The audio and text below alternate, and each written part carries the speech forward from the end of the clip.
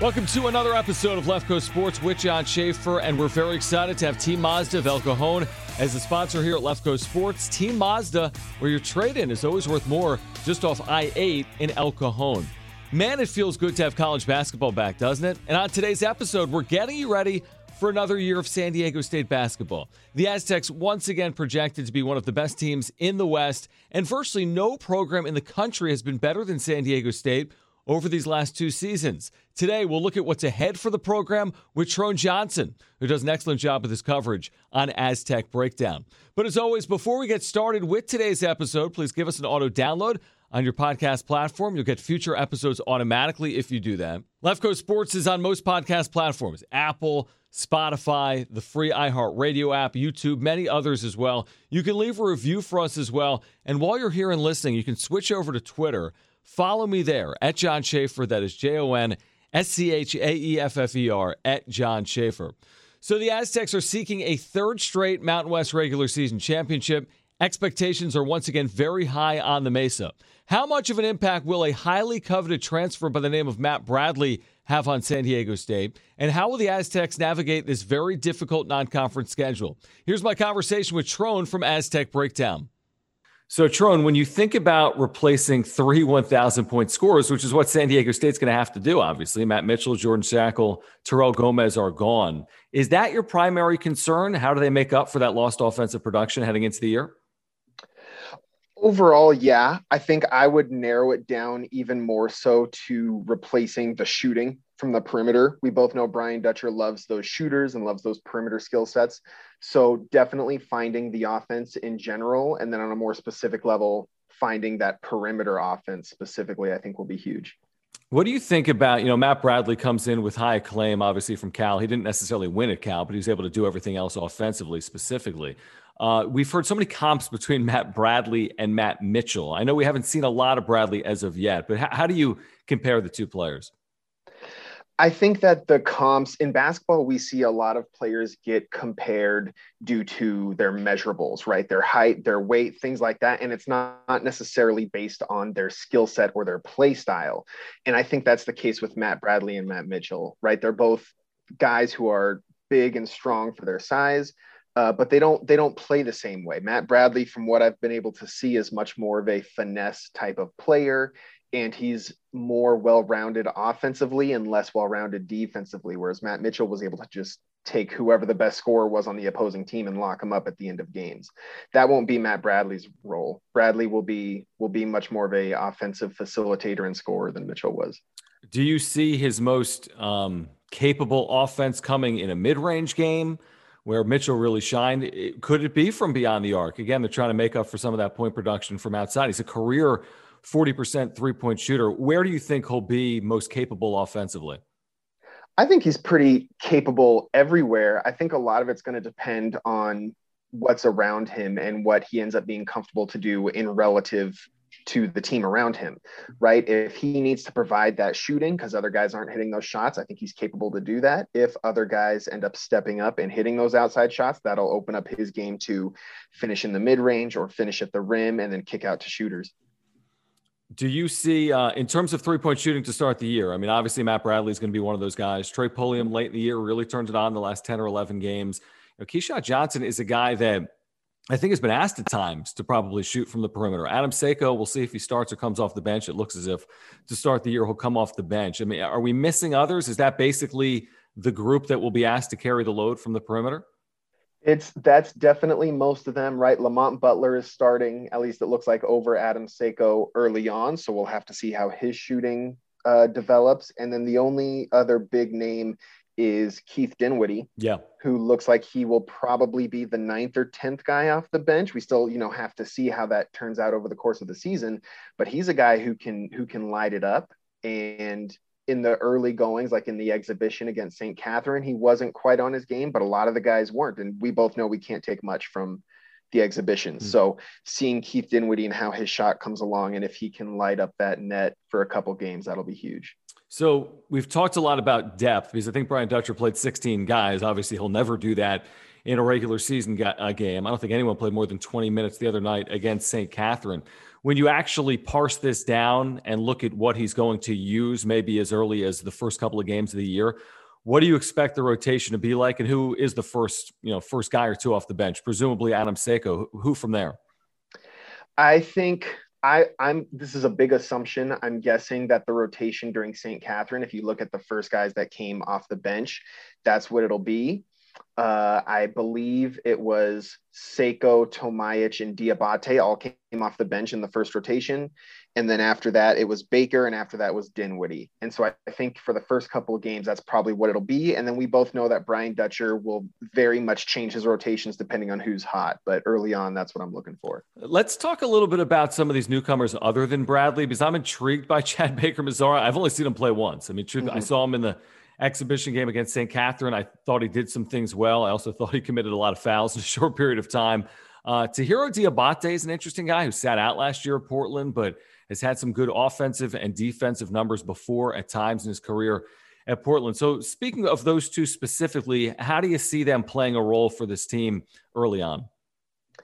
I think Chad Baker is another guy who we forgot to mention when we were talking about shooters, right? He was a 40% shooter at Duquesne as a freshman. That was, I believe, only on 60 shots. So kind of a small sample size, but his shot looks good.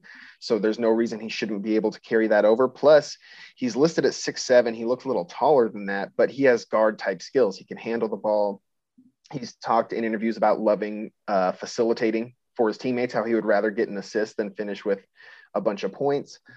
So very much team-minded player. He also has great defensive analytics, has a lot of great size and length on that end.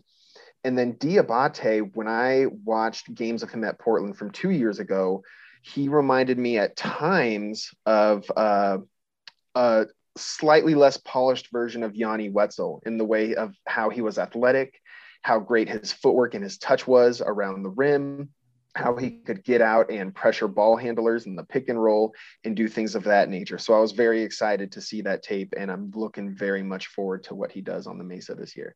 You know, we briefly touched on Trey Pulliam, who really did have a strong finish. I mean, he was dared to shoot, and he did. He became more confident in his shot. We know about his defense. All he is a winner. I mean, he's 53-7. It's really incredible. He played behind some of the best guards in the history of the program a couple of years ago. I think he's better off for it.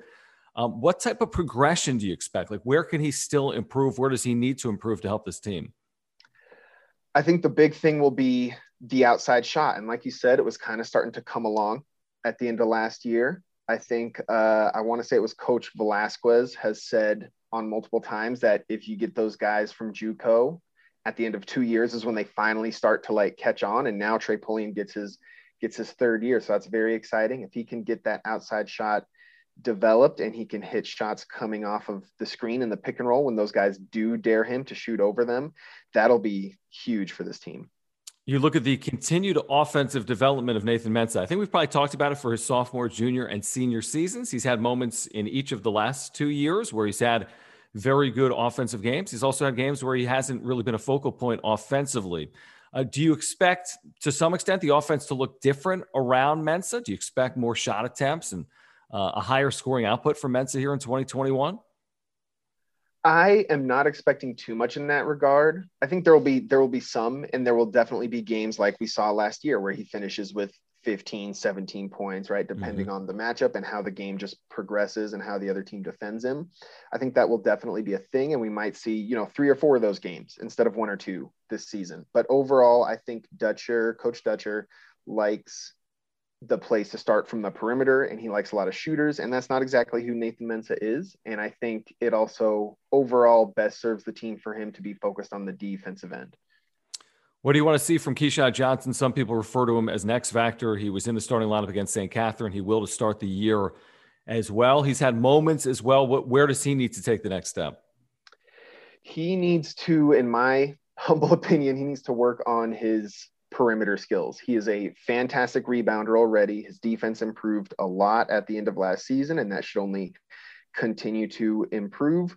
But his perimeter skills in terms of not only shooting the ball. He'll be feeling kind of like that Matt Mitchell role where he fills into the corner to shoot those threes, but also just his ability to handle the ball, his ability to attack those closeouts, drive and kick, that whole perimeter package in order to best play that small ball forward role. What do you think of this non-conference schedule, which Brian Dutcher said is probably as challenging as they've had, certainly while he's been head coach, maybe even during his time in the Mesa as an assistant for Steve Fisher? We talk about like 6 marquee non-conference games if you're adding in SC in the Wooden Legacy. I would argue it could be even more than that with what they have to open as well. But what do you think of the non-conference schedule in general? It is a very encouraging non-conference schedule. We are going to find out what this team is about and how good they can be very, very early on. It's obviously highlighted by that game at Michigan, but even before that, there's the game at BYU, and it's always very hard to win there. But that being said, the Aztecs won there a couple of years ago. So, anything can happen. It's a very encouraging schedule. I heard Mark Ziegler say as recently as this week, I think with me on the radio, that he thinks the Mountain West isn't just going to be improved. He thinks it's deep. 6, 7 teams, maybe 8 capable of beating anyone on their home floor, certainly. Maybe you still have a San Jose State and Air Force situation. We'll see about the Spartans if they're improved in year 1 under Tim Miles. But what's your impression of the league heading into the season? I think overall that statement that Ziegler gave you was an accurate one.